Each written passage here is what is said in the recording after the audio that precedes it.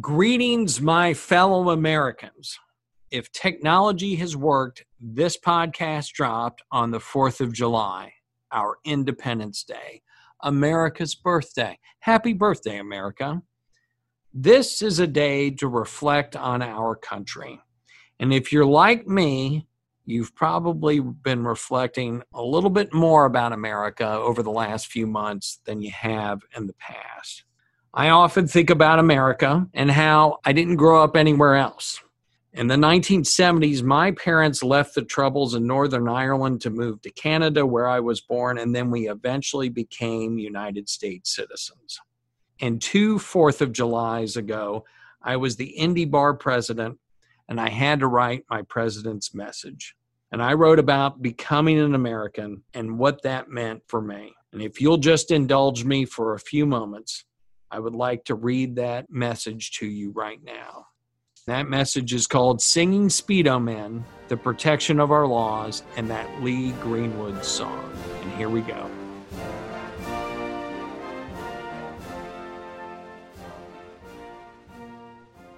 As I write this, it's the 4th of July, and I'm fulfilling my patriotic duty by listening to that Lee Greenwood song on repeat.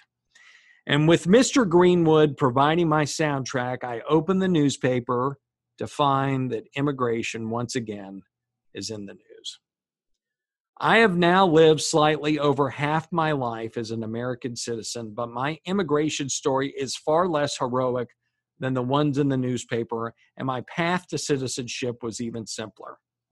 In August of 1995, I traveled to Atlanta to slide some paperwork under a windowless door. When that door opened, I met with the woman behind the desk who conducted an oral exam. I was asked 3 questions. 1, have you ever smuggled drugs? No. 2, who was our vice president? Al Gore. And 3, what are the 3 branches of government? And of course, you know that one, so I won't go ahead and answer it. But the woman behind the desk then approved my application and instructed me to return to Atlanta in 2 months for a swearing-in ceremony. I asked her if I could get sworn in now because in 2 months I'd be in the middle of my college semester, and she, of course, laughed, shook my hand, and helped me find the other side of the windowless door.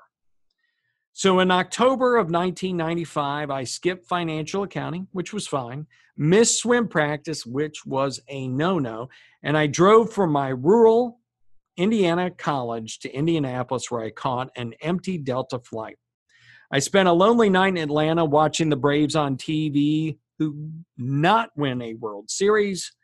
I somehow figured out the MARTA in the morning and made it to some nondescript federal building in time for a ceremony. Once in the building, I entered a half-full auditorium, took a seat, and looked around. The room was lifeless.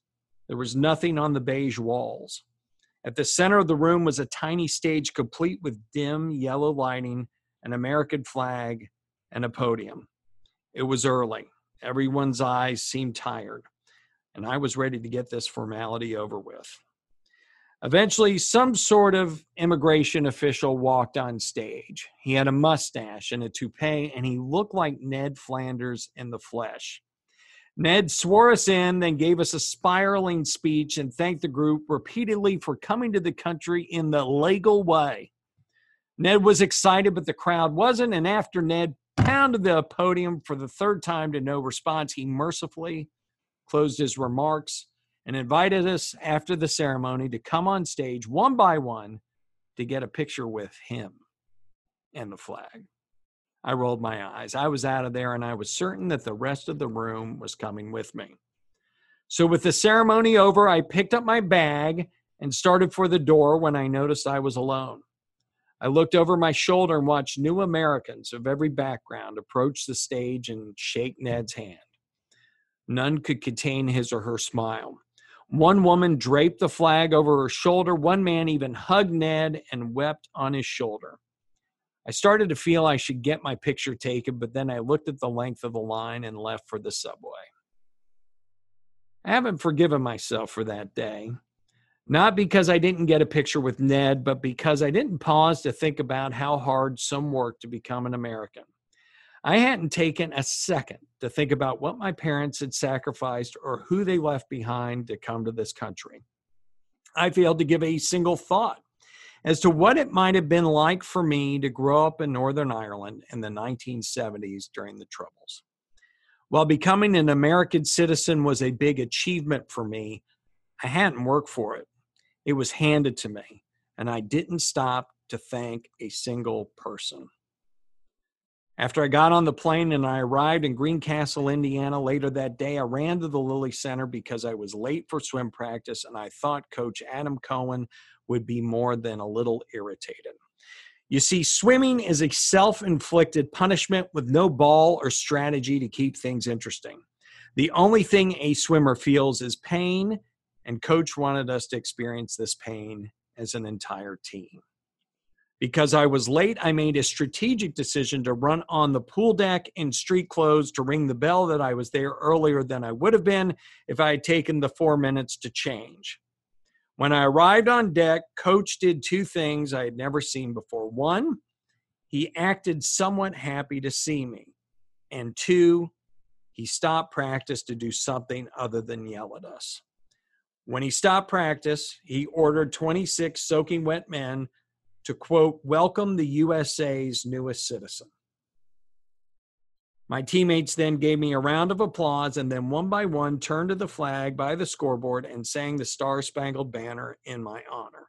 Now, if you're into singing men in Speedos, this would have been up your alley, and you know who you are. And although these guys acted like they were joking, they sang every word with their right hands over their hearts, and they did it in the freezing cold. Deep down, I believe they were serious because they knew my becoming a citizen was a big deal. I had failed to appreciate the magnitude of the moment. The DePauw swim team had not.